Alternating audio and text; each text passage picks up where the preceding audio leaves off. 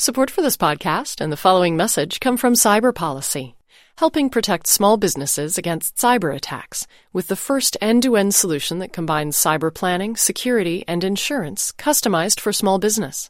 Visit cyberpolicy.com for a custom quote in just 4 minutes.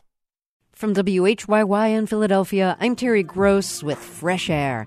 Today, how retailers track us, not just online, but in stores. If you're walking in front of diapers, they can say, we know that you buy X diapers. Well, we're going to give you 15% off for Y diapers as you're standing there.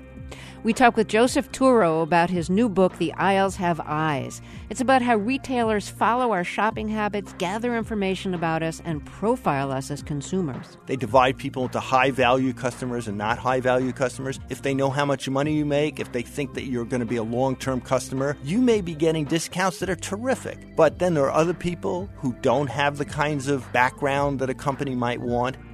Also, Kevin Whitehead reviews a new collection of live Count Basie recordings, and Sarah Hepola tells us why she's never been a fan of Valentine's Day. That's coming up on Fresh Air. I want to tell you about a new feature on the NPR One app.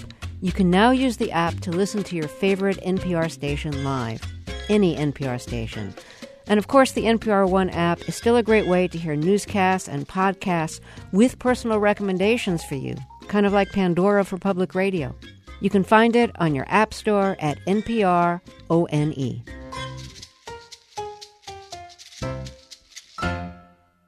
We've become accustomed to the idea that when we shop online, retailers are collecting information about us. But you might not realize how much information is being collected about you in some of the stores you shop in. My guest Joseph Turo says we're on the cusp of a retailing era that is adding an entirely new level of routine surveillance, like the ability for the retailer to know when you've walked into the store and then track where you are within it and what merchandise you've been handling. Not to prevent you from shoplifting, but to get a profile of who you are as a consumer. Your profile may affect the price you are charged at checkout. Turo is the author of the new book, The Aisles Have Eyes, How Retailers Track Your Shopping, Strip Your Privacy, and Define Your Power. His previous book was about how the advertisers track you and profile you and use that information to sell to you online. He's a professor of communications and associate dean for graduate studies at the Annenberg School for Communication at the University of Pennsylvania.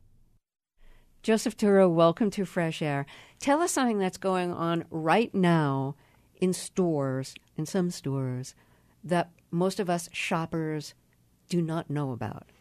Well, in many stores around the United States and even around the world, there are these boxes called Bluetooth boxes that connect to your phone.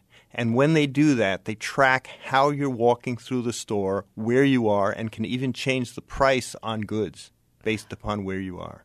So do I have to activate anything on my phone? Can they talk to my phone right now if I walk into the store? You have to have an app on, and the app has to either be the store's app or have code in the app that can talk to those boxes in the store. So you mentioned something about how they could change the prices as I shop? Yes. Change the price simply means discount. So what they can do, if you're walking in front of diapers and they have a deal with a diaper manufacturer, they can say, looking at the history of your shopping, we know that you buy X diapers. Well, we're going to give you 15% off for Y diapers as you're standing there. And the person next to you may get nothing, even with the app on. Okay. So we are being tracked in some stores as we go through the store, and it's making decisions about us as we shop. Yes, absolutely. Okay. Now, let's take a step back. Something I know is going on. At my drugstore, at my big chain drugstore where I shop there a lot. And I get these like long receipts that have discounts for all kinds of things. And sometimes there's just like $1 thing where I'll get like $5 or $10 I can put toward my next purchase. Sometimes I get a 20 or 25% discount through the mail or through email. So that's made me a pretty loyal shopper there because I get cheaper prices, or at least I think I do. What are they learning about me in the process? Well, what that company does, it keeps, last I heard, about 52 weeks' worth of information about your shopping. They may or may not know your actual name. They may just know your frequent shopper card number. And based upon that and the deals they have with advertisers, they will decide what kinds of discounts to give you, again, knowing your shopping history. So the program I'm talking about at the chain pharmacy where I shop, that's a loyalty program. There's lots of different kinds of loyalty programs. What are some of the ways that they are operating behind the scenes to either get information from us and give us, discounts in return? Like what are some of the loyalty programs that would be helpful for we consumers to know more about? Originally, loyalty cards and loyalty was for the idea of having you come back to the store. If we went back to the early 20th century, people used to collect stamps based upon what they bought, and they would put the stamps in books, and then they would use the books to purchase or get products based upon those cards. Increasingly, loyalty really means rewards, and rewards from the standpoint of the store means getting your information, getting data about you. So the whole purpose is when you buy something, you think you're doing it because they want your loyalty. They do want your loyalty, but mainly they want your data. And that data becomes the source of a lot of discounts that they give you while you're walking through the store, while you're going online, anytime the company has connections to you. And they get that data through the barcode that's used at checkout? Yes, sometimes. Sometimes they may get the data based on what you do online. Sometimes they may get the data based on how you're walking through the store with your phone on, if you have the right app, or with Wi-Fi even. Sometimes they may get the data based upon you're walking outside and your app is connected to GPS, and they actually can track where you're moving in the outside world. So you're referring to apps here. Some stores have their own apps. Yes, they do. And you download the app. What's in it for you, the consumer? What's in it for the retailer? The retailers like apps because they can present discounts to you. They can give you information about the store. They can give you layout about the store. Consumers are supposed to want that for the same reasons. But the idea is that, and consumers know this, when they walk through the store, they may get differential discounts. Or they can find out different things about where things are located in the store. So tell us more about what the store is getting from you, the consumer. The store is getting where you're moving in the store. The store may be getting where you're moving outside the store. Why do they want to know that? Well, they might, in some cases, they may know where you're going near a competitor. They may know how to reach you in a particular location. There's a whole area of marketing now called geolocation marketing, where, for example, let's say you're a coffee shop and you know that a person is going near a competitor coffee shop. You can actually purchase the ability to reach a person on her phone as that person moves toward the coffee shop and say, don't go to this place, go to another place because we'll give you 15% off. Are you saying that once you download a store's app, some of those apps give the store, the retailer, the ability to track you even when you're not in the store? Absolutely. So they know your other shopping habits. They know where you are. That's kind of sounds like spying. Well, it is a kind of spying. The other thing about it, Terry, is that the apps can sleep. So that you may think your app is off, but it really isn't off. And it can go on when you don't realize it. People don't understand that. So you have to make sure that the app is totally off if you don't want to use it. You may think it's not on. But if you have that app not totally turned off, the company can reach you and understand where you are. The other thing to realize is, I don't know if you recognize when you go download an app, the app will sometimes say, do you want us to track your location? Can we track your location? I was going to ask you about that. I get that all the time. Yeah, and sometimes it has nothing to do with the company that you're taking the app for. The reason is what I was saying. The reason is that they want to be able to sell your location often to another company. See? Oh. So what do you do when you get that on your phone? I don't. I say no. You always say no. But they know that a lot of people simply want to get to the app. So they'll push that button and say yes, okay, and they don't quite think it through. It's all in the impulse. I'm always afraid if I say no that like 10 minutes later I'm going to need one of my maps. And I won't be able to connect with it because I just said no, don't disclose my location. And if it's a mapping technology, you obviously need it. But there are variations with mapping companies. You can say keep it on all the time, or you can say only use it when I'm using this map, when I need the map. So phones are really like the game changer for retailing.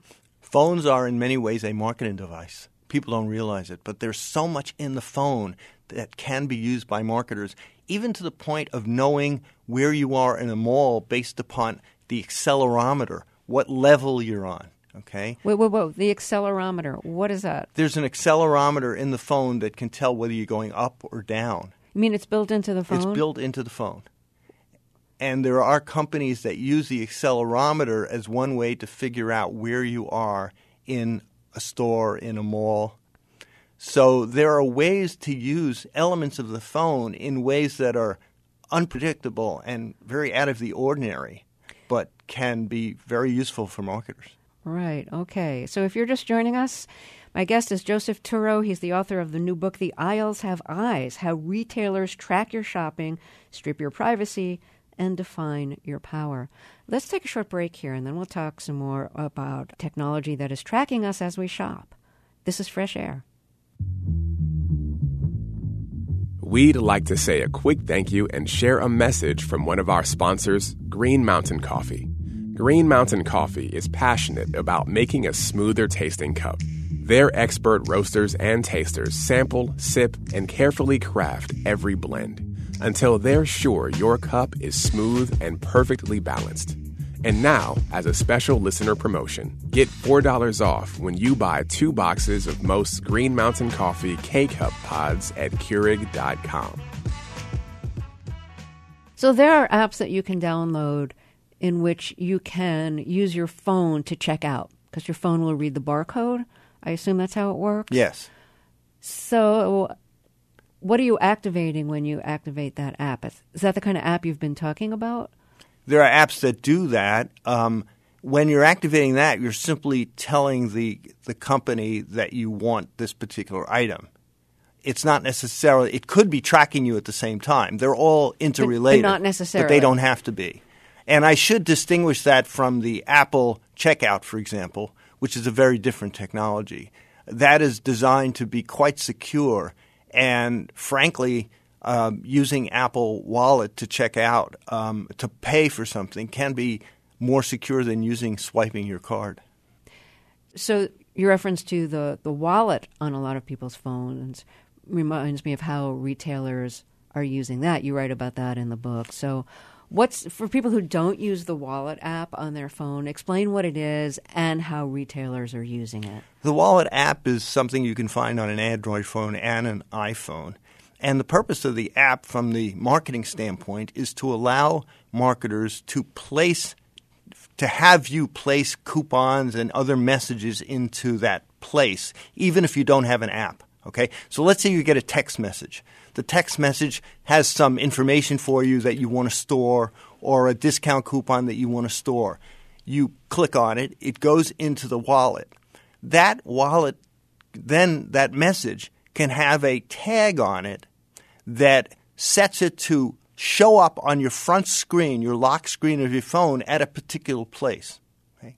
It can also change, if it's a discount coupon, the marketer can actually change the price depending on where you are in the marketer's cycle of what it thinks you should pay for something. So the longer you keep something in your wallet, the marketer can say, gee, this person isn't purchasing it. We'll go in, change the price, and then have you see it, and maybe you'll buy it then. So retailers like the wallet app? They do because they don't figure that everybody has an app for their own thing. See, that's the problem. Right now, the real problem with Bluetooth is that you need an app. And there is this whole – The problem for who? For retailers using For Bluetooth? retailers. Mm-hmm. The problem for retailers is that in order for them to connect to your phone via Bluetooth and to track you through the store, you need to have that app on or Wi-Fi. But typically, particularly to know who you are, you need the app. The wallet is an app. And so even if something goes into your text messaging and then you put it in the wallet by clicking on it, the retailer has a way to connect with you that way, even if you don't have the retailer's app. But you said that you thought the Apple Wallet app was very secure. For payment. Apple Payment is extremely secure. And so the idea is when you pay, they have a token. So the retailer where you pay will never know your credit card number. There's a certain way to connect to the cloud where Apple stores its data, where it's very, very secure compared to, say, swiping your card. And there are even now situations, Terry, where people put fake swipers on top of swiping machines. And so you may be swiping it into the wrong place. Oh, stop. Yes, it's crazy. Particularly in gas stations, this has happened. Really? Yes. So we were talking before about like loyalty programs, and there's almost like anti-loyalty programs where they want to seduce you to shop if you haven't been loyal or if you haven't shopped there before or haven't shopped there in a long time. So how do those programs work? Well, some companies that didn't want to be named told me that they will actually reward someone more if the person looks like she or he is leaving the store. If they track your shopping and they begin to see you not buying as much, they may send you better coupons than loyal people because they figure loyal people are still going to be loyal. And so the prices may change to the betterment of people who are less loyal to some extent. I've spoken to some people who use that. Some savvy people will, for example, buy something online, put the item in the cart. They won't purchase it yet. They will put the item in the cart and wait a couple of days. And then they find that the company will give them discounts in order to buy it. You say that facial recognition technology might be used soon by retailers? Yes, it's already used in Russia. It's interesting. There's a Russian company that actually puts facial recognition technology on the checkout area. And supposedly the people who are checking you out can know who you are, and based upon knowing who you are and a little bit of what you've bought and how you smile or don't smile in that moment, decide to reinforce your purchase in some way, giving you a discount or something. So how might it be used here? Well, you can easily see facial recognition technology, aside from security, to be used to know if it's really you or somebody in your family walking into a store. So that a lot of times people will share credit cards or frequent shopper cards. This way they'll know it's exactly you. And they will also know how you feel, whether you're smiling or not smiling when you pick up a product. I went to a meeting about a year and a half ago where a person at this industry meeting was talking about people wearing implants in their arms. And the notion was that people, he said, and this was a person in a major consulting firm owned by a very big ad agency, he said that by 2028, 50% of Americans would have chips in their arms, that when they walk down the aisle and pick up a product, the store will know, based upon the relationship between the chip and the computers in the store at the time, how you feel about the product, whether you're nervous, whether you like the price or not, based upon your physiological reactions. And then they might change the price based on that. He went on to say that by about 2050, almost all of Americans would have such chips. Now, the funny thing about that, although it wasn't really funny, there must have been 50 people in the room. Nobody laughed. Nobody said, "You're crazy." These were all people involved in retailing and what's called the Internet of Things as it relates to shopping. And no one said, "What are you talking about?" There's so much confusion out there. There's so much competition out there that retailers are willing to think of a whole lot of things that seem outlandish. I'm trying to think how much of a discount I would want before having a chip implanted in my arm. An app seems a lot better. In comparison, In certainly. comparison, yeah. Do you think that's really going to happen?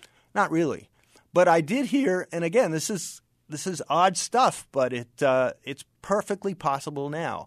Someone talking about how your lipstick could talk to you. The notion is that you will go into your bathroom with your phone on, presumably your app on, because you might not take it off, and it's from a particular cosmetics company.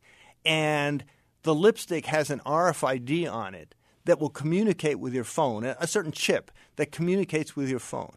That RFID communication will then speak to the cloud. The cloud will then say, gee, it's a certain kind of weather out there. Maybe you really ought to wear this type of lipstick as opposed to that type of lipstick. And it will come into your phone to tell you this. Wow.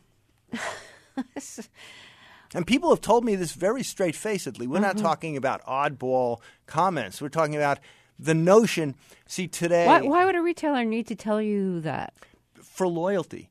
Again, the idea that you will supposedly want to have this, that you will really feel good about constant connection with a particular marketer and or realtor. In this case, there's a company called Gartner that has been talking about where retailers should move. And they have 4 steps that retailers ought to be moving toward. And they call them sync me, see me, know me, be me.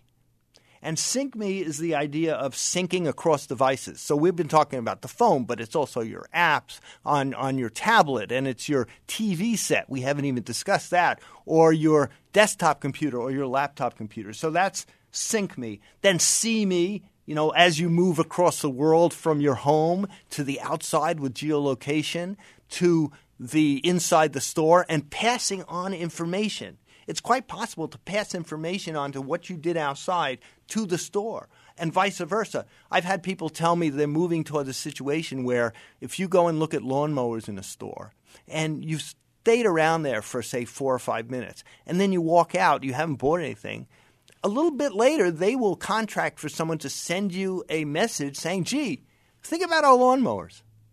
So that's the idea of see me across devices and then know me as a result of this broad data collection that companies have, buying data about you, keeping data about you, and then in the end, the notion of be me. In fancier terms, it's called predictive analytics. Can I figure out what you're going to do next based upon everything I know about you? It reminds me of Eric Schmidt of Google saying at one point, we want to know so much about you and know that when you think of what career you want to take, you will ask Google. My guest is Joseph Turow, author of the new book, The Aisles Have Eyes. We'll talk more after a break. Also, Sarah Hepola will describe Valentine's Day from her perspective as someone who spent most of her life single. And Kevin Whitehead will review a new collection of Count Basie broadcast recordings from 1938 to 1940. I'm Terry Gross, and this is Fresh Air. Support for this podcast and the following message come from Rocket Mortgage by Quicken Loans. When it comes to the big decision of choosing a mortgage lender, it's important to work with someone you can trust who has your best interests in mind.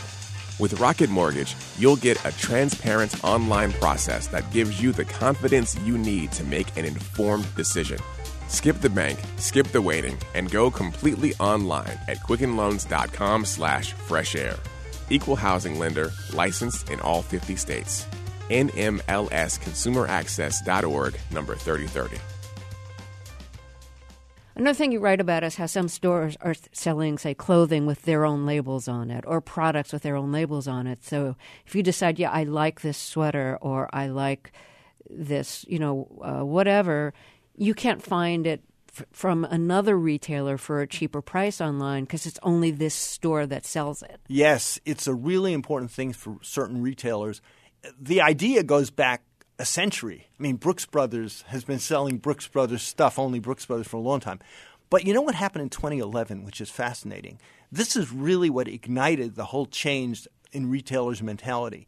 In 2011, before Christmas, Amazon encouraged people to go into stores, take their phones, and scan products.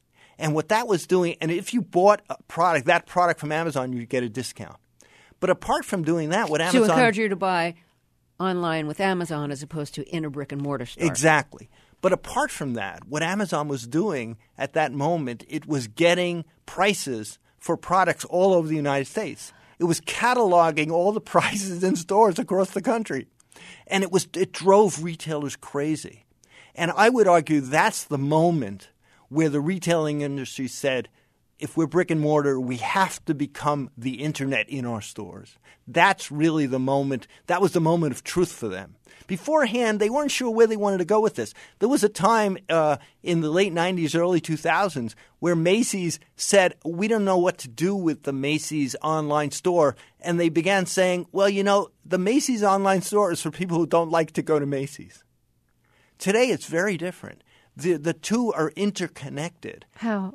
In the sense that what you buy online gets tracked by the store. They're hoping you will also go to the store maybe to pick it up and buy other things. The store sees itself as very much a dual, multi-locational place. And depending upon where you are, as long as you buy from Macy's, they're happy.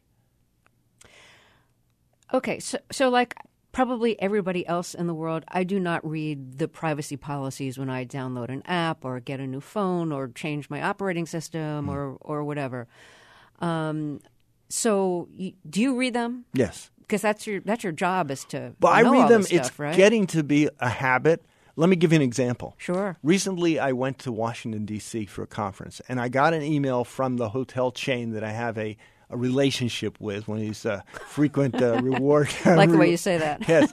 And they said to me, we know you're coming to our hotel. Why do you want to check in? Just use the app. And if you go to the app, you can actually choose your room. You don't have to check in, and everything will be terrific. So I said to myself, well, I'm a modern person. Maybe I should look at this. But first, I read the privacy policy, and it was unbelievable. What was in it? They said they have the right to look at all your data, buy information about you. Look at all what data? Wherever you walk in the city, wherever you walk in the hotel, to follow what you're doing. They have a right to buy information about you, to trade information about you. And I said, I don't want this just for the ability to not check in. That takes 5 minutes.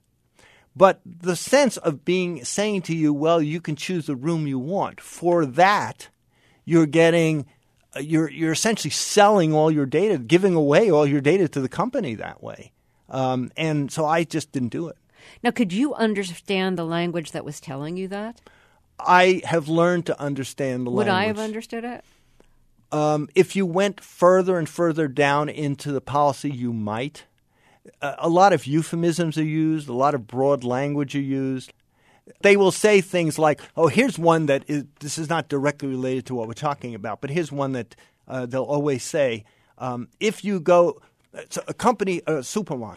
a supermarket will say, we do not sell your data to anybody. A little further down, and that makes you feel good, right? Yeah. A little further down on the privacy policy, they will say, we may have advertisers put ads on our website when you get discounts and other things, or on our app. And when you do that, you should realize that if you click on them or do anything with them, the privacy policy is not our privacy policy, is their privacy policy. Okay. Well, to me, what that just said is everything they said before about not selling your information is untrue. A, they just sold a spot to an advertiser on the app, and the advertiser can know that you're there. And if you interact with that advertiser in any way, they're going to know a lot more about you even than the fact that you've been there. So it is a contradiction to say that they don't sell your presence, that they don't sell information about you. They do. It's just in a different language, and you have to see this mangled sort of approach to policy speak, privacy policy speak. And you have to read the whole thing. Yeah, because – and in fact, typically privacy – Which we're not going to do. No one does. Statistically, very, very few people do. Many privacy policies start by saying, we care about your privacy. Yes. And then they go ahead and they try to say how they really don't. More circumspect lawyers of privacy policies nowadays don't even say that. They say, we want you to know how we use your information. Please read this carefully. But I have spoken to lawyers who absolutely know that no one seriously can understand this stuff. And even there are ellipses in the privacy policies, broad language that can take anything into account. And Like we deal with businesses. We deal with marketers. I mean, you don't know exactly what they mean, whom they mean. These are just broad terms that will allow them to do virtually anything. Tell us something else you've learned by actually reading privacy policies. One of the things I've learned, what's shocking about a lot of privacy policies is how often companies say they have the right to follow you around outside the store and to actually trade, to buy data about you. That the stores actually will purchase data about you that then they add to the data that they have. And they also, more places than I would have thought, will say that they have the right to look online at what you say and can integrate that into what they are thinking about you. Do the people who write the privacy policies, and you might not be able to actually answer this, count on the fact that most people do not read the policies? I believe so. You know how I really know? Privacy policies are called privacy policies. We've done survey research over the years, and I have asked, I believe, 5 times of the American people, these are national surveys, true or false, when a website has a privacy policy, it means the site won't share your information with companies without your permission. More than half of Americans say the answer is true. And this is consistent. And a large percentage say they don't know. So we have told the Federal Trade Commission, I have a number of times to say, well, if that's the case, if people think a privacy policy is like that and the policy in fact does share it, don't let them call it privacy policy. Call it how we use your information. Right. And the fact is that has not changed, which leads me to believe that companies very well know that the idea of privacy policy means people think that they are protecting their privacy. So if we're in a loyalty program or we've downloaded an app or a retailer is just learning about us through what we check out through the barcode, where's the harm? I mean, so if merchandisers are learning about who we are and what our shopping patterns are, and maybe they're even selling that information to other advertisers or retailers, am I being hurt by that? I can answer that question on a number of levels. Okay. Sometimes you might be hurt. So sometimes, for example, what you buy in non-prescription pharmaceuticals can be used together with what you buy in the store to profile you as to whether you're healthy or not healthy. And that may decide whether a company might send you an ad, say, for insurance or not. Okay. Part of it may – so there are health issues. They may be noticing certain employment relationships that you can or cannot get based upon your purchases, believe it or not. But there are other issues here too. One issue I would argue is what I call information respect. In Europe, they call it dignity. You know, what is a situation where more and more we are allowing companies to simply profile us and treat us based upon ideas about us that we have no conception of? They're taking data about us, making these profiles, and really having no notion – we have no notion of what they're doing. I think that particularly when we're talking about hundreds of data points, buying it from a variety of vendors, and then selling ideas about us, which may or may not be accurate, I think that's a big problem. The third point is that what we're talking about as retailing surveillance is really just the beginning of the possibility of seeing people all over the place. I call this the hidden curriculum. What retailers are doing, whether they know it or not, is training us that to get along in the 21st century, we have to give up data. People are arguing in the advertising industry about this, in the NSA and government surveillance about this, but on a daily basis, we're learning this and maybe over time going to accept this as natural. The whole idea of data collection is to make it sound natural. Joseph Turow, pleasure to have you back on Fresh Air. Thank you so much. Thank you, Terry. Really liked it. Joseph Turow is the author of the new book, The Aisles Have Eyes. After a break, Kevin Whitehead will review a new collection of Count Basie broadcast recordings, and Sarah Heppola will tell us why Valentine's Day makes her blue. This is Fresh Air. I'm Linda Holmes from NPR's Pop Culture Happy Hour podcast. It's Oscar season, and we're here to help you sort through the nominees, separate the best from the rest, and maybe even dominate your Oscar pool. Don't show up on the red carpet unprepared. Find Pop Culture Happy Hour on the NPR One app or at npr.org/podcasts. Count Basie's band from Kansas City reached New York in December of 1936. Musicians took note immediately, but the general public took a little longer. Basie's big break came in July 1938 when the band started broadcasting from the 52nd Street Club, The Famous Door. Music from those broadcasts makes up half of a new sampler of live Basie from that period. Jazz critic Kevin Whitehead says it's choice.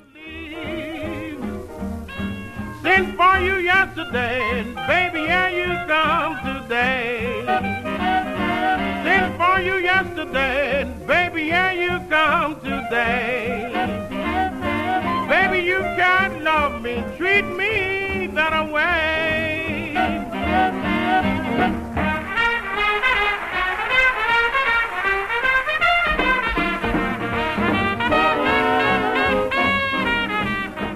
Vocalist Jimmy Rushing with Count Basie's band in 1939.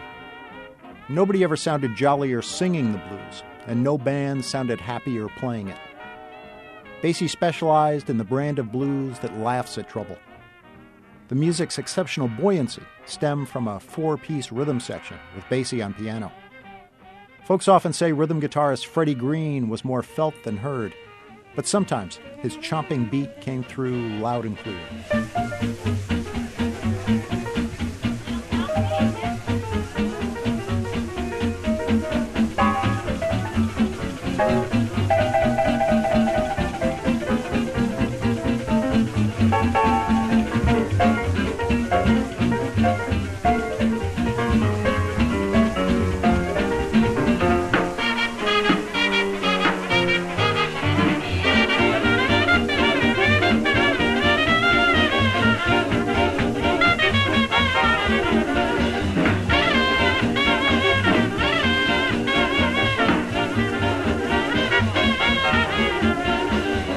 Drummer Joe Jones and bassist Walter Page round out that rhythm quartet. This music's from a new download-only album, Jumpin' at the Woodside, Volume 2 of the Savory Collection. It's live Basie from 1938 to 1940, recorded off the radio by engineer Bill Savory, and now cleaned up for release by the National Jazz Museum in Harlem. The sound is pretty good and the music's pretty terrific. Basie's biggest star was tenor saxophonist Lester Young, with his wistful, faraway tone and willful lagging behind the beat. He'd honk on one note just to toy with the rhythm.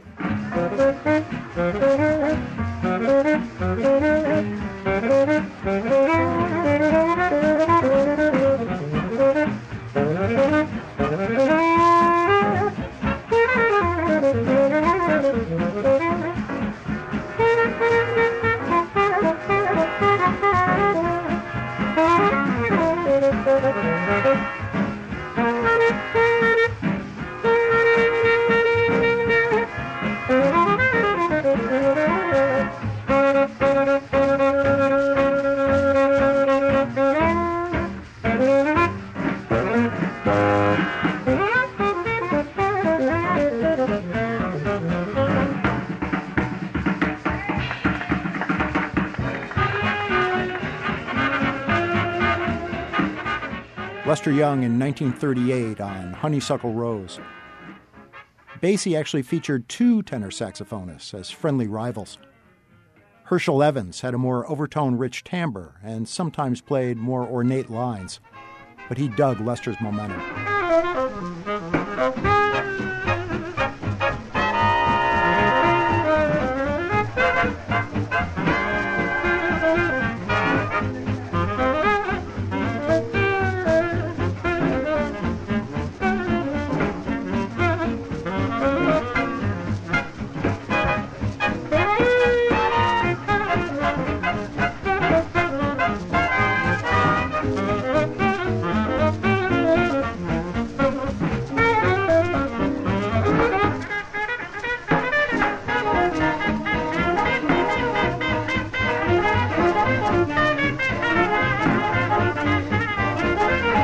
Herschel Evans on tenor sax, and Harry Sweets Edison on trumpet. The star soloists get plenty of exposure, but the classic Basie band was about the sections, deployed in classic Kansas City style. Trumpets and trombones and saxophones would set contrasting riffs behind a soloist to push him along. Some of those riffs were spontaneous, and some written to sound that way. That's Sweets Edison again on trumpet.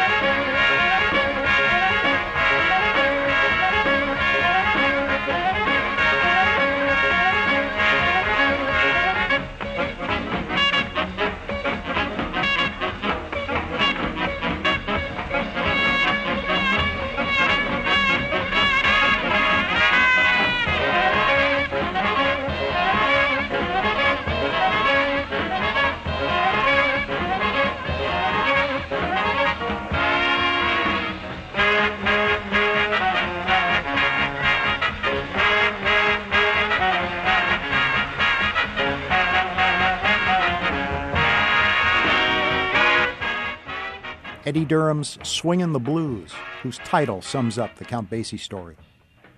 The collection Jumpin' at the Woodside catches his band honing its art every time it hit the bandstand.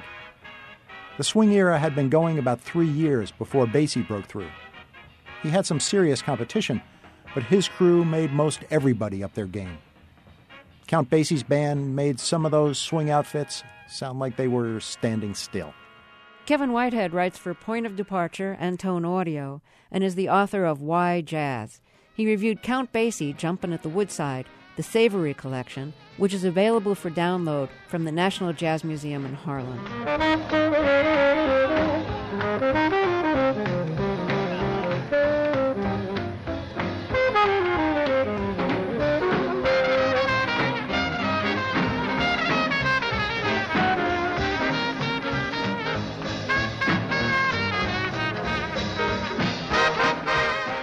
After we take a short break, Sarah Heppola will tell us why she's never been a fan of Valentine's Day.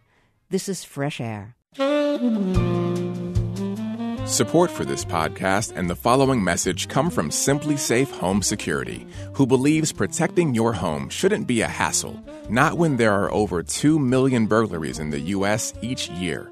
That's why Simply Safe makes protecting your home a breeze. Go online today, and in just a few clicks, you'll be the owner of a professionally monitored security system. Get 10% off now by going to simplysafenpr.com. Tomorrow is Valentine's Day, and writer Sarah Heppola is probably not alone in having a complicated relationship with that holiday. Here's how she explains it. I've never been a fan of Valentine's Day. Even when I was in a relationship, Valentine's Day was an invitation to feel embarrassed by the pressures of consumer culture, or let down because someone who professed to care about me had not managed to read my mind. I didn't want the cliched gifts of chocolates or flowers, but I also didn't want to tell you what to get, because that would spoil the surprise. I've spent a lot of Valentine's Days disappointed. Maybe the only people really happy on Valentine's Day are couples completely infatuated with each other, and since that's already a gift, I'm not sure why they need their own holiday. That's like a charity for rich people, or setting aside a day so we can all pay more attention to celebrities. You know who needs chocolate? Sad people. You know who deserves gifts? Lonely people.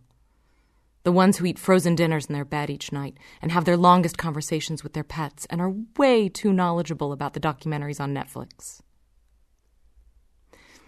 I've spent most of my adulthood single, and on bad days, I can fall prey to the magical thinking that finding someone would relieve me of the low rattle of unhappiness I've carried around much of my life. But I have to remind myself that relationship status isn't any kind of miracle cure. I've met plenty of lonely people who are married, and they can't even think to themselves, maybe when I find someone I'll be happier. They did, and it didn't work. The truth is, the majority of our life is not spent with weak knees and butterflies, because no one would get anything done. One of my favorite authors is the French philosopher Alain de Botton. In his novel The Course of Love, He writes about our shallow understanding of real-life intimacy. What we typically call love is only the start of love, he says. And one of the cruelest games we play on young couples is suggesting this transitory state is supposed to last. I wish more writers told us about this kind of love, the long-term kind, the one forged by compromise, patience, and accepting other people as they are, not as we wish them to be. Back in ancient times, people would never have married for love. They considered it too unstable. They married for money. They married for land. They married because her family had 45 goats and 30 sheep. And that may sound insane to us now, but it might be a little more reliable than I just had this feeling. If I do get married, I hope it's for love, not just because I don't have any goats, but because I think a companionship based on respect and deep affection is a noble goal. At the same time, I know many of my previous relationships were corrupted by my own unrealistic expectations, forged by the soft fictions of pop songs and rom-coms and so-called love stories that only show you the beginning. Valentine's Day was another opportunity to hold my relationship up against those idealistic images and see how I was failing. And my focus on romantic love and all it was supposed to deliver has kept me from missing all the other kinds of love I have in my life. My life is rich with love, even if it's not the kind I expected. The walks with friends, the long conversations on the phone or on a living room couch, a family that is so predictably available I forget to count them, a person who emails me out of the blue to admit they're struggling and sad, and I tell them I get it, and we both leave that small exchange a little lighter. There's this great line from The Lonely City by Olivia Lang. She writes, "Loneliness, longing, does not mean one has failed, but simply that one is living." I think of that on days when I feel like what I have isn't enough. And if you are feeling blue on this holiday, I can tell you there are many people right there with you. And we have a lot of documentaries on Netflix to recommend. Sarah Hepola is the author of the new memoir Blackout, Remembering the Things I Drank to Forget. She lives in Dallas. Tomorrow on Fresh Air, my guest will be Raoul Peck, the director of the new documentary about James Baldwin called I Am Not Your Negro. It has great clips of Baldwin speaking, like this one. If any white man in the world says, "Give me liberty or give me death," the entire white world applauds. When a black man says exactly the same thing, he is judged a criminal and treated like one. We'll also hear an excerpt of the interview I recorded with James Baldwin in 1986, the year before he died. I hope you'll join us. My thanks to Dave Davies for hosting last week while I took the week off. Fresh Air's executive producer is Danny Miller. Our technical director and engineer is Audrey Bentham. Our associate producer for online media is Molly Seavy-Nesper. Roberta Shorrock directs the show. I'm Terry Gross.